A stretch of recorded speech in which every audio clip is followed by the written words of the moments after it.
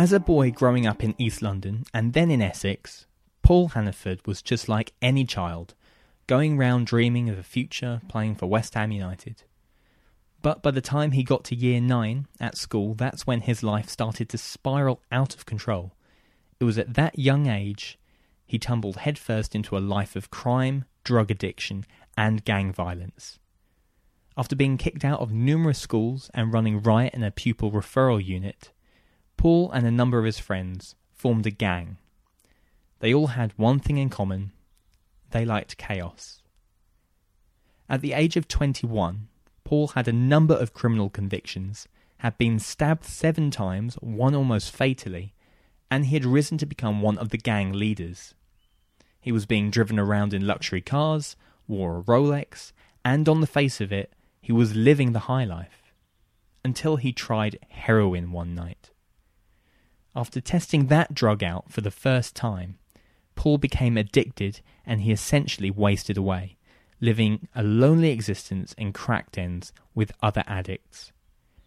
He was cast aside by his gang and his health deteriorated massively as he injected himself all over his body on a daily basis. He was wanted by the police because of continued criminal activity, and eventually one day he handed himself in, which ultimately saved his life. In fact, his final prison sentence was spent handcuffed to a bed at Chelmsford's Broomfield Hospital as medics battled to save his legs, which he was on the verge of having to have amputated because of the heroin and the cocaine he had injected into himself. Miraculously, through a combination of maggots and the doctor's hard work, his legs were saved. But even to this day, Paul's leg wounds are open and he has to dress them every single morning, a constant reminder of his past life. Now Paul is 11 years clean, and after everything he has been through, he has now turned his hand to educating and advising children and inmates across the country. With gang and drug crime on the up, he is using his own experiences to warn them just what the consequences are. A word of warning that some of the content in this episode is graphic, it's harsh, and it's brutal, so listener discretion is advised. But that's how this episode is intended to be. As you'll find out from Paul, drug addiction and gang crime carries severe consequences. Brought to you by Essex Live, this is Humans of Chelmsford, and this is Paul Hannaford's story.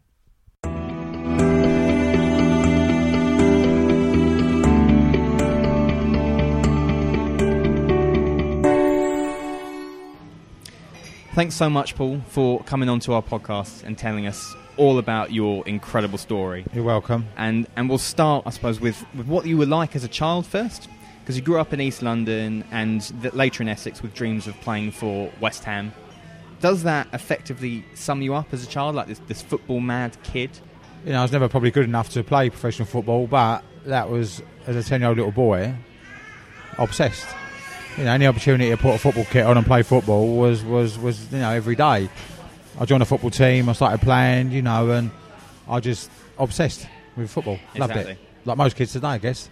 So when you get to sort of year 9, so I presume you were aged, 13, 14 at that point? That's when things started to change, namely smoking weed. Yeah. Why did things suddenly spiral out of control from then on? I'm not sure, really. I mean, there was quite a few people smoking it, I guess, in my year, but I suppose I just liked it a bit more than others, and it weren't, become weekly, then it become daily. Then I couldn't be bothered to go football practice. I'd rather go to the park instead and get stoned. So eventually I got chucked out of my football team. My behaviour at school was horrendous, or absconding, robbing stuff from school. So I suppose within the space of about a year, I've been chucked out of 3 schools in my football team. So another school then really were interested in taking me on because I was just too much trouble. So the only thing alternatively, was to go to a pupil referral unit. And to be honest with you, when I got there, I loved it. There was no boundaries. The teachers were clueless, and we did what we want. Who was it that kind of introduced you to weed in the first place? Was it a I'm group not too of friends? Sure, really. I suppose it was a couple of boys in the year or the year above me were smoking away from school one day. You do out of school, you don't rush home, do you? You hang about the kids on the street for a little bit, and I see them smoking it, and curiosity, really. Is that what it comes down Yes, to? it It's is. just kind of there's this thing that you don't know Yes, it is. what No, the not full at all. effects are. I suppose the kids that were smoking it were part of the in-crowd, and I suppose I wanted to be part of the in-crowd. You mentioned the pupil referral unit there. Is that kind of the last resort for Yeah, of course you it is. to It's get an schooling, yeah. education? Yeah, it's alternative, isn't it? There's no other alternative than pupil referral unit. And then I know pupil referral units today try and get kids back in mainstream, but I didn't want to go back to school. Mhm. In fact, I didn't want to go. I hated school after that. And obviously, in the pupil referral unit, I met a group of boys just like me. Yeah, all loved a little bit of chaos, all loved getting stoned, and end up becoming a gang. Was any help or advice given to you at that time to sort of steer you another way? Not really. No one. There's just nothing there. No, I got all I got rammed down my throat for years was double maths, English, PE, and science. And you just had no interest in that whatsoever. Once I'd got chucked out of school, or once I started smoking cannabis, my only interest was crime and drugs. So you mentioned those guys that you met at the PRU. Did they form that first gang that you were part of? Yeah, I think at first, we were a group of about 15, then it whittled down to about 12, 10. But the gang rules were, we had a gang leader at the time, carry a knife.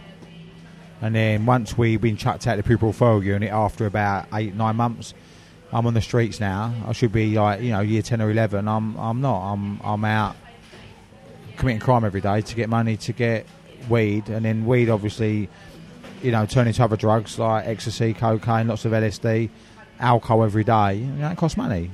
We had no jobs, so we'd going out doing, robbing from shops and that really.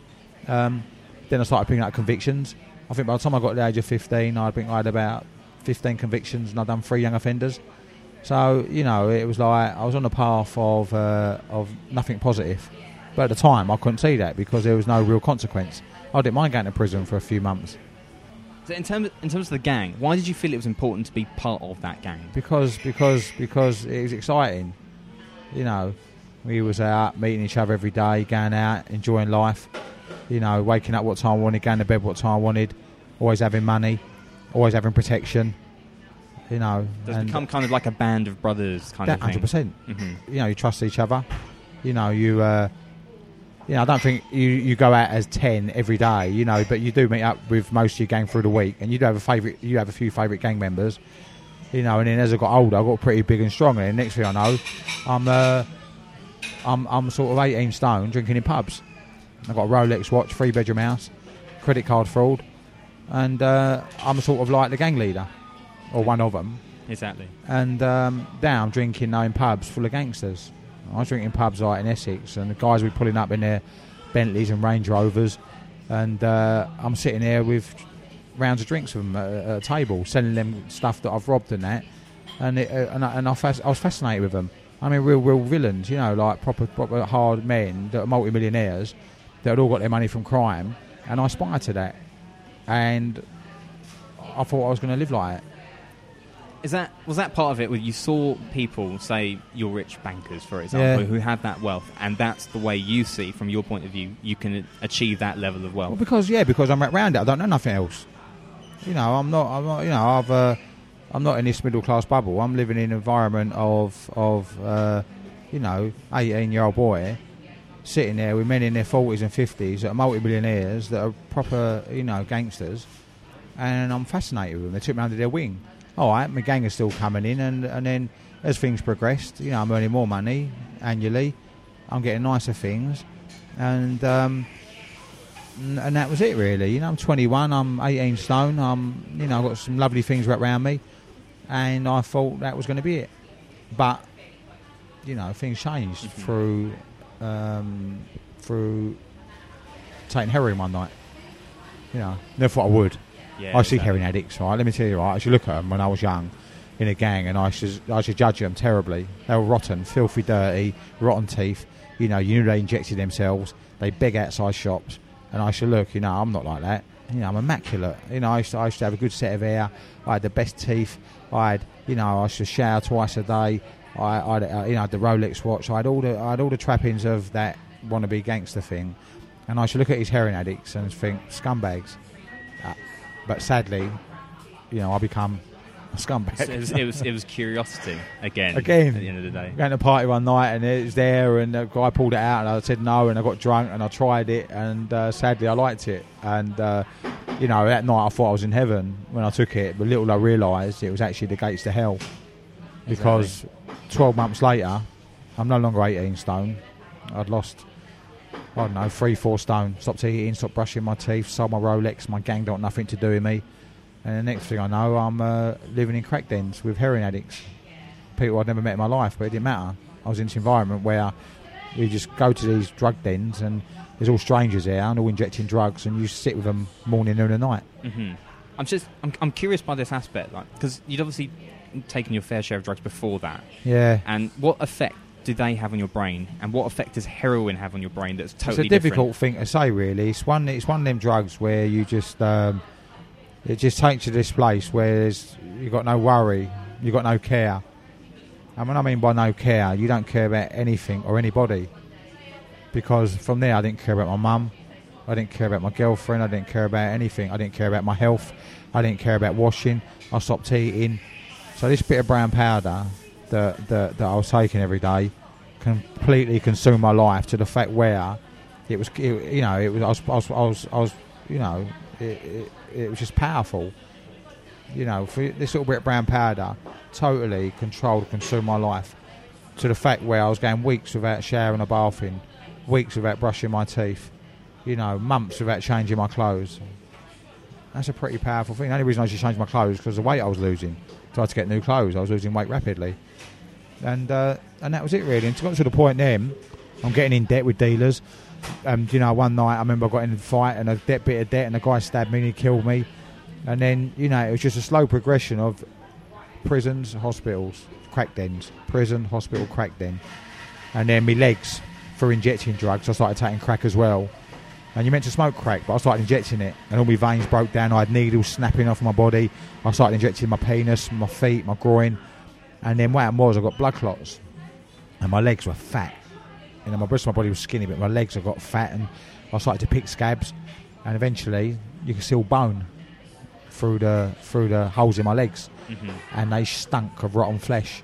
And I used to put nappies on them to soak up all the blood that coming out of them every day. Well, it got to this point where I'm running out of shops every day, getting my money, all the department stores, House of Fraser, Harrods, Selfridges. I was nicking about 2 grand worth of stuff a day. I sell it for 500. So I had loads of people buying it off me. They was earning vast amounts of money out of me. And so now I'm having about 3 grand a week I'm spending on crack and heroin, but my legs got to the point where I couldn't walk. So I couldn't get to the shops. But I still needed drugs. Now it's impossible to get drugs with no money. So years ago, when we was a gang, we had a couple of guns, and I buried one of them years ago behind a fish and chip shop near my mum's house. I went round, dug it up, but it was still there. I've been there for years, a bit rusty, and I started robbing the dealers. But there's only so many drug dealers you can rob. So, it got to the point where the dealers were like, weren't too happy with me, and they were like, some were looking for me, and blah, and my legs hanging up, and I was wanted by the police. And to be honest with you, years ago, because of my past, growing up, being a gang, I hated the police. Why? Because they were doing their job and arresting me. And I'd done some horrific stuff to myself in police cells. I'd just run myself in poo, and, I've self-harmed in police cells with razors, and, just to get out and use drugs. So the police don't like me. I don't like them. I'm chaos when I go there. I'm always causing ag. And I remember I was always wanted by the police. And it got to the point where I'd robbed some dealers one day. The stuff I'd robbed, I'd overdosed, ambulance. I woke up. They started my heart with a defib. They rushed me into hospital, give me a blood test. I had blood poisoning, septicemia, pneumonia. And the doctor went to me, you've got a couple of days to live. We're going to chop your left leg off. Stay in the hospital. I'll save your life. And I left the hospital to go and get the drugs that I'd robbed. Anyway, cut long story short, it was die in a few days from the blood poisoning and the pneumonia, or give myself up to the Metropolitan Police. And I walked into my local police station where I was wanted, and I'd done all that stuff to myself, smoked myself in poo and all that, and I give myself up. I broke down. I was beaten. I'd literally come to the end of 23 years worth of brutal drug abuse, knife crime, gun crime and gangs, to the fact where I knew I had to give myself up. Was that prior to you giving yourself up? Is it an incredibly lonely existence, that? And is that what kind of prompted addiction you is to completely take lonely. that? I could go, when I used to get my drugs right, I used to, I'd find a crack den. There's crack dens everywhere.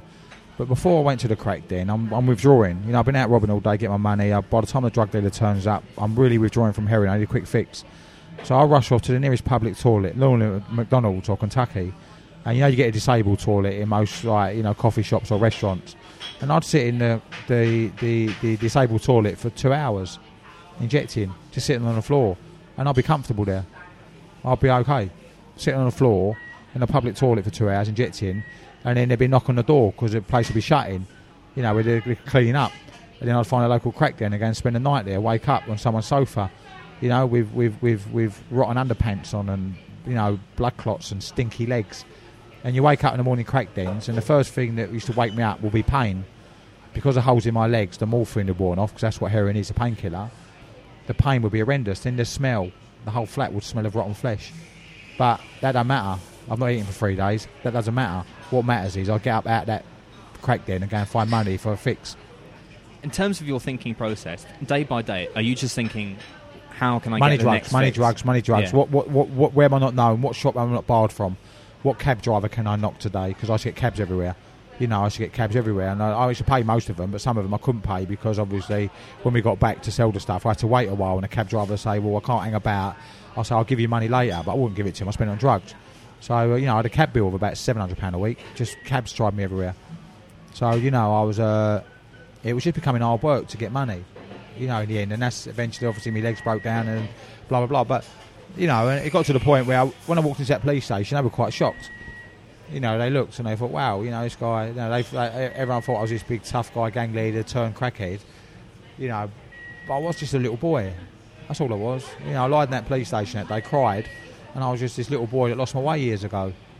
And, and they arrested me, took me back to the hospital, kept me for a few days, took me to court in a wheelchair, and they got rid of the infection, but the leg got really bad, I couldn't walk. So they borrowed a wheelchair and they wheeled me into the court, and the judge sent me straight to prison. And when I got to the prison, the doctor went, you can't come in our prison, we can't chop your leg off, So they sent me to an outside hospital to have it cut off, but then I went to have maggots put in them. They were about to chop my leg off, and the doctor went, hold on a minute, before I cut it off, I'm going to put maggots in your legs. And they put loads of maggots in my legs, and it saved them. I was handcuffed to the bed for 3 months, and the nurses did a fantastic job. The doctors there did a fantastic job. They were really good to me. And that was in Broomfields in Chelmsford, not far from here. And I remember they took the handcuffs off and they went, you're free, you're not in prison no more. I served my time there, and I was like, well, I've got nowhere to go. And they said, well, you're not a problem no more. Then the nurse came in and went, Paul, sadly, you've got to go now. As much as, we want you to get better, we need the bed for another patient. So lucky enough, no one came to visit me, and it was like, my family and that who I'd stole off of and put through hell, signed up in treatment in a rehab in Somerset. And I went up there, a few years ago, 11 years ago, and I got better. The rest of my gang, though, weren't so lucky. Out of all my gang members, between 10 and 12, I know 3 of them died from heroin after me. It took a few years. 4 got mental health, severe, because of addiction. They're living outside shops, some of them, they're begging with no teeth. Just normal kids like me. One of them stabbed a guy in a pub, killed him, still in prison today. And there's a few more floating about with addiction problems, or they're doing what they're doing. But nothing good come out of it, So in terms of your leg, for example, because obviously looking at you now, you wouldn't really know what had been not. in your past. But is that like the major If I show you my sign? leg now, look, you can see all the scars on it and that, yeah? Exactly. I still dress it every day. I've been clean 11 years, 4 months, but, I'm on medication the rest of my life. My legs swell up, they're jet black. They give me a bit of pain. I have good days, bad days with them, really. I've got to be careful with my medication because I've got 12 blood clots in my legs. And DVTs from injecting for so many years with the big needles. So I have to be careful that them blood clots don't go to my brain or have a stroke. So I'm all right, I'm pretty fit and healthy. Apart from everything else, I go down to the gym now, keep myself, I pay my bills, I pay my taxes. And on the flip side of all my past, I turned it into a positive for the future, for kids. And as you know, I work with lots of young people today. I got a lot of rejection at first, and I still get rejection today. People not allowing me to go in and speak to the kids in their care. But, lucky enough, over the past 7 years, I think I've spoken to 400,000 children about the choice they're going to make, like I did, and are they willing to take it? And it is possible for them. I don't care where they're from, whether they're rich or poor, black or white, what religion they believe in. What happened to me can happen to any person. Going back to sort of this gang thing, and that is one of the most striking things I think about this, is that 3 of the guys that you were in a gang with are now no longer here. Yeah. And there's mental health problems there. Yeah. And I think one guy is in jail at the moment for stabbing someone else. Yeah, as I said, there was nothing. None of us come out of it without there being a major consequence, and some of the consequences were fatal, death, overdoses from heroin. You say you obviously rose to this gang leader. What do you have to do to gain that level of respect and reach in a that gang? level? Mm-hmm. Yeah, and the fact that really, I mean, because I said I was one of the gang leaders, don't mean to say you're the toughest in the gang. There were boys in my gang that were giants, 6'4", 18, 19, 20 stone. So I wasn't, in fact, the toughest of my gang members, but I was probably the most trusted and most popular. So it's sort of like, in terms of when we used to rob all the stuff from where we robbed it, I was responsible for dealing with all selling it and holding the money and that, So I was very trusted. We all had a little role to play in the gang. But you think at the age of like 19, I've got a gold Rolex on my wrist. I've got a 3-bedroom house. I've got a personal driver. I'm running around. I'm immaculate. I'm a big lad myself. At this age.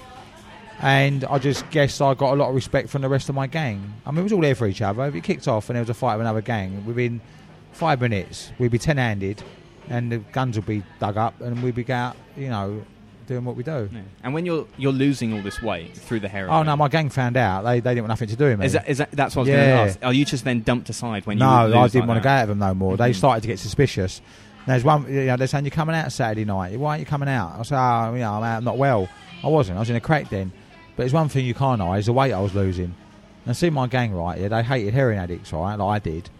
And I remember one day walking down the road outside a pub, and all of a sudden I've heard running footsteps behind me, and I was with another drug addict, and it was 3 of my gang members.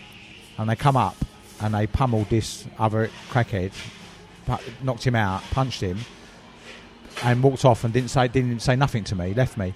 Because they were so frustrated, the fact that I'd become this 17, 18 stone gang leader to this 10 stone crackhead, they blamed every addict they see and thought it was their fault. So any addicts with me at any time, they wanted to beat them up because they blamed them. So in the end, all these addicts were in about, don't hang about with Paul Hannaford because if his old gang members see you, they'll beat you up. And then I was on my own all the time, Because addicts stick with addicts, so I'm a loner at this point. So and you got this new group of people that you just hang out with, but you don't really know them. I could turn up, when you phone up a drug dealer, and he says, right, I'll meet you at 4 o'clock outside, say, I don't know, a little sweet shop. He ain't going to be there till 5. You know why that is? Because he's waiting for loads of other drug addicts to call him, and he sends them all to the one sweet shop. So now so all of a sudden you're standing on the corner, and there's like another 6, 7 addicts. So what he's doing is, for him, it's like less risk, more money, one place, instead of going all over the gaff. And then I'd scuttle off to some crack den and start injecting myself all night and wake up on some crackhead sofa. And then the next day I'll be in another town, robbing, go to another street corner, meet another drug dealer, and then go to another flat. Do you know what? I could possibly live in 10 different crack dens in the space of 10 days. And over that 10 days, I wouldn't have brushed my teeth. My legs will be stinking rotten. And the only way I used to dress my legs with nappies because I didn't have the facilities to clean them properly with bandages. I wasn't going to a hospital or a clinic or a doctor's surgery. So what I used to do was, and in most of the crack dens I went to, there's no hot water. And what you got to remember is at night, the blood used to dry in the nappies. So when I ripped the nappy off next morning off my leg, chunks of skin as thick as your finger are coming off with the nappy. And you can see all the bone and the muscle under the rotten flesh. And I mean, this ain't no little hole. This was from the top of my knee down to the bottom of my ankle. This is massive. Exactly. How I've still got my legs, I'll never know. How hard a process is it then when you're going through rehab to get yourself off that No, and it's get terrible. yourself clean? When I was in rehab, I had to obviously withdraw. I mean, I withdrew in the hospital. From the heroin with methadone. But when I got to rehab, I still had major problems with my health. I was having my legs dressed. The nurse was coming to the rehab to dress my legs every day. They were rotten, stinking. And they're still going to cut them off, but I still had loads of treatment. I had about 20 skin grafts in the end. and I was in that hospital for ages after rehab. And I'm looking at it all these years later, 11 3 months clean, I've still not physically recovered properly from my past. And that's like 11 years 3 months later. I've not drank any alcohol for 11 years 3 months. But on the flip side of everything else, at the age of 48, I'm probably best condition of my life, physically, mentally, emotionally. I'm not saying I have mental health problems. Obviously, I suffer probably with depression because of drugs, but I'm in the best condition of my life today. And the reason that is because I talk about my past a lot. I engage with others with similar pasts to mine and go to these meetings and meet other addicts, and it's good to talk. And that's a bit of a cliche, but it is. The best thing I ever did was emotionally talk about how I feel to other people. Yeah, and you've obviously alluded to it there, because obviously now you go around football clubs, schools, talking about your life. When did that become what you wanted to do? Well, I just see the carnage on the streets, and I looked and I thought, I knew what was going on.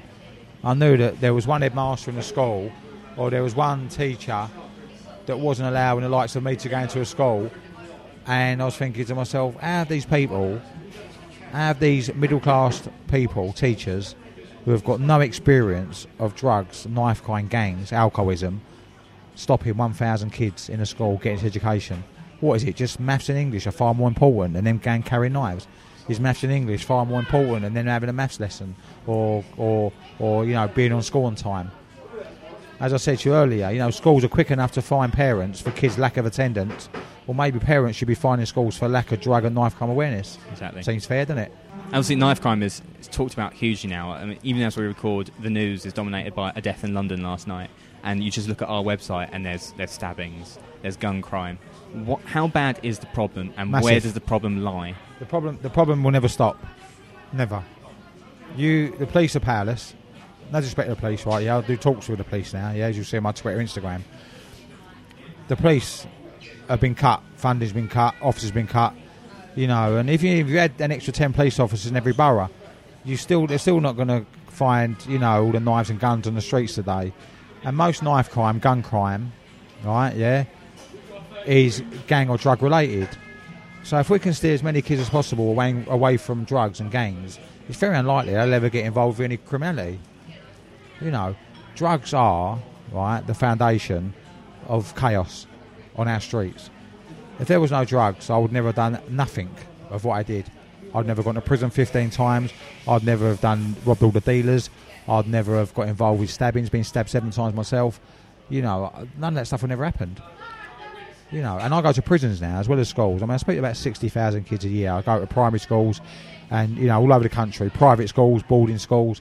I've even been to Ireland, Scotland, Wales, I go all over. I've even been invited to America, if I'm not sure if I'm allowed in the country. And when I go to prisons, and I go to many young offenders, and I speak to these boys, aged 15 to 18, 70% are in for drug-related crime.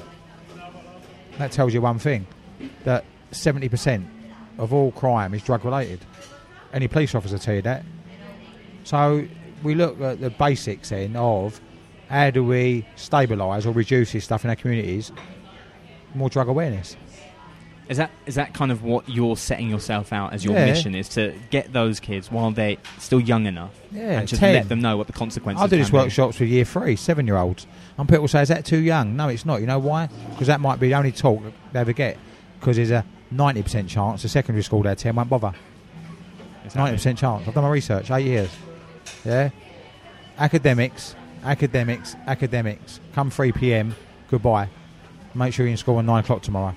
Is that something that really needs to change? Is their duty past 3 p.m? We need to maybe, not we, but there needs to be someone vetting schools. An Ofsted, a spin-off from Ofsted, that are going round, and the first question they ask when they walk into a school is, have you given your kids a workshop yet around drugs, gangs, alcohol, knife crime? And the answer will probably be, no, not yet. Why not? But then when? Yeah, yet. All this madness we see morning, noon and night on TV, right, of these kids killing each other in our streets. And yet, I follow many people on Twitter who work with kids, and there are some doing some wonderful things, but that's some. 10%. 90% of the people I follow on social media, teachers, schools, cricket, football projects, are doing nothing. in terms of the response you're getting from these kids that you're talking to? Is it You've overwhelmingly only got positive? look. The police now pick me up and take me to schools. And as you know, I committed 5,000 crimes. I just hate the police, right? But I grew up in here, and I know we need police now. Yeah, they do a good job. I hated school, and now I go to schools every day. I've got some of the biggest football clubs, I guess. And I work with London Fire Brigade, the police, air ambulance. These people obviously are seeing that there's value in me. Why? Because they look at my social media platform, Instagram or Twitter, and they see the hundreds of messages I get daily from kids when I go to a school, and they know that their money and time's been well spent. This ain't no maths lesson. This ain't a lesson in academics. It's a lesson in future. And the last thing I want to do, as I said, is or any teacher should do, is walk past a shop and see a kid outside there, a teenager, with their hand out begging, so addicted to crack. Was there missed opportunity? Should that young person that's outside that shop with no teeth, injecting drugs every day, be in work, having a bright, decent future, paying bills, spending Christmas with their family? If anyone's listening to this and you work with kids, and you and your colleagues, because some people don't have the power to invite people in like me, it's normally a senior leader. But if someone that's in a position to give the kids workshops or get someone in, they don't bother, then they're in the wrong job. They should hold their head in shame. Because why, I thought there's me thinking everyone that worked with kids were passionate about their welfare. Well, that's clearly not the case, is it? Exactly. And you mentioned talking to inmates as well, because I think you were in Chelmsford Prison pretty recently. I was in Chelmsford Prison 3-4 weeks ago with Chelsea Football Club on a it's like a resettlement program they do, and Chelsea do some great stuff in prisons, and it's about reducing reoffending.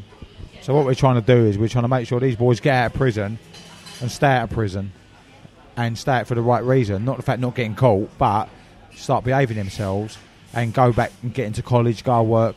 But you can't blame half of them. Most of them are for drug dealing and they're in boxes of money, and they're going to come out and start working, for £6-7 an hour when they can make £1,000 a day. I'm not saying they'll do that, but that's what drug dealers earn. I suppose you can see why it's hard for them to suddenly turn away from that. Of course, but I say to them, look, you're going to be looking over your shoulder for the rest of your life. Your door's going to be coming through eventually. You get the same judge that sent you to prison before, you're going to get more. So what we're trying to say is that, we just need to obviously try and, hopefully when they get out, they realise that, what do they want? A bit of peace, go to college, study for a little while. All right, you might be, not have as much money as you was, but at least you'll have a bit of peace of mind. Yeah, exactly. In terms of the stuff that you're doing now, is there a sense that you're making up for lost time and what you lost as a youngster? I think so. I think I'm very fortunate today to have a good job. I do a lot of work, paid work, voluntary work. I'll never turn a job down. In my borough, where I was brought up in Havering, all the schools I do that do invite me, not all of them do invite me, but the ones that do, I'll do it for free. I believe I need to, put something back. But, I like what I do. It's tiring, a lot of travelling, a lot of talking. I travel all over. But on the flip side of all of that, the job satisfaction's great. Will I be doing this in 10 years? I don't know. Will I be abroad in 10 years doing it? I don't know. All I know is that I'm getting busier every year. I've got a big portfolio.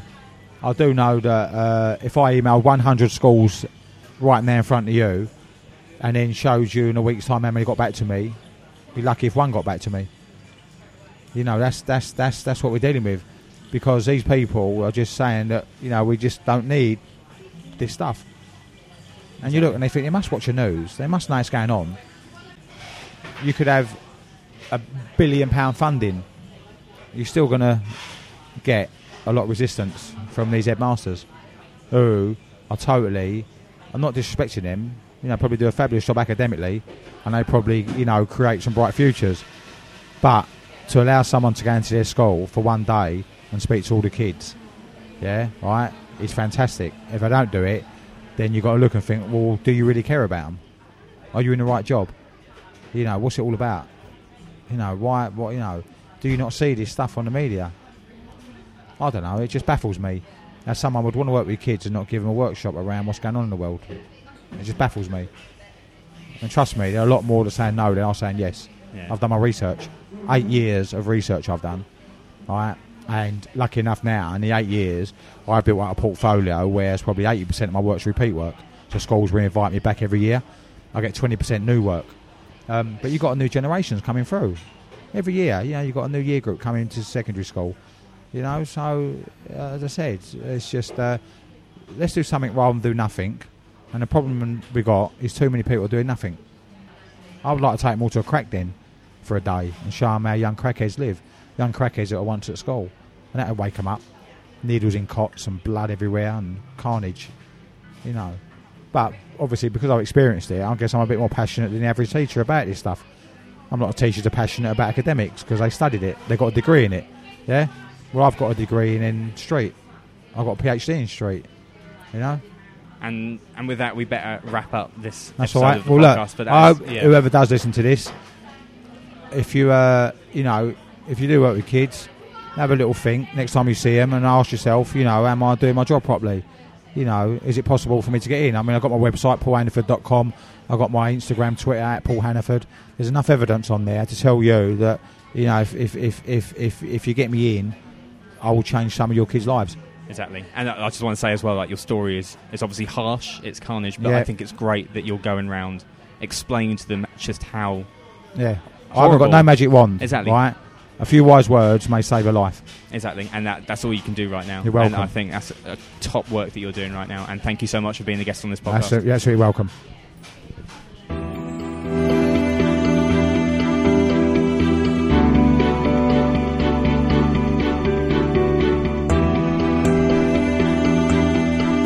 Follow Essex Live on Facebook, Twitter and on Instagram, or go to our website essexlive.news. Ik vind een bundel van 2GB stiekem meer dan genoeg. Niet omdat het moet, Nu 2 gig data met een 0 minuten bel- en sms-bundel voor maar €9 per maand. omdat het kan. Check tele2.nl voor de beste deal voor jou. Niet omdat het moet, maar omdat het kan.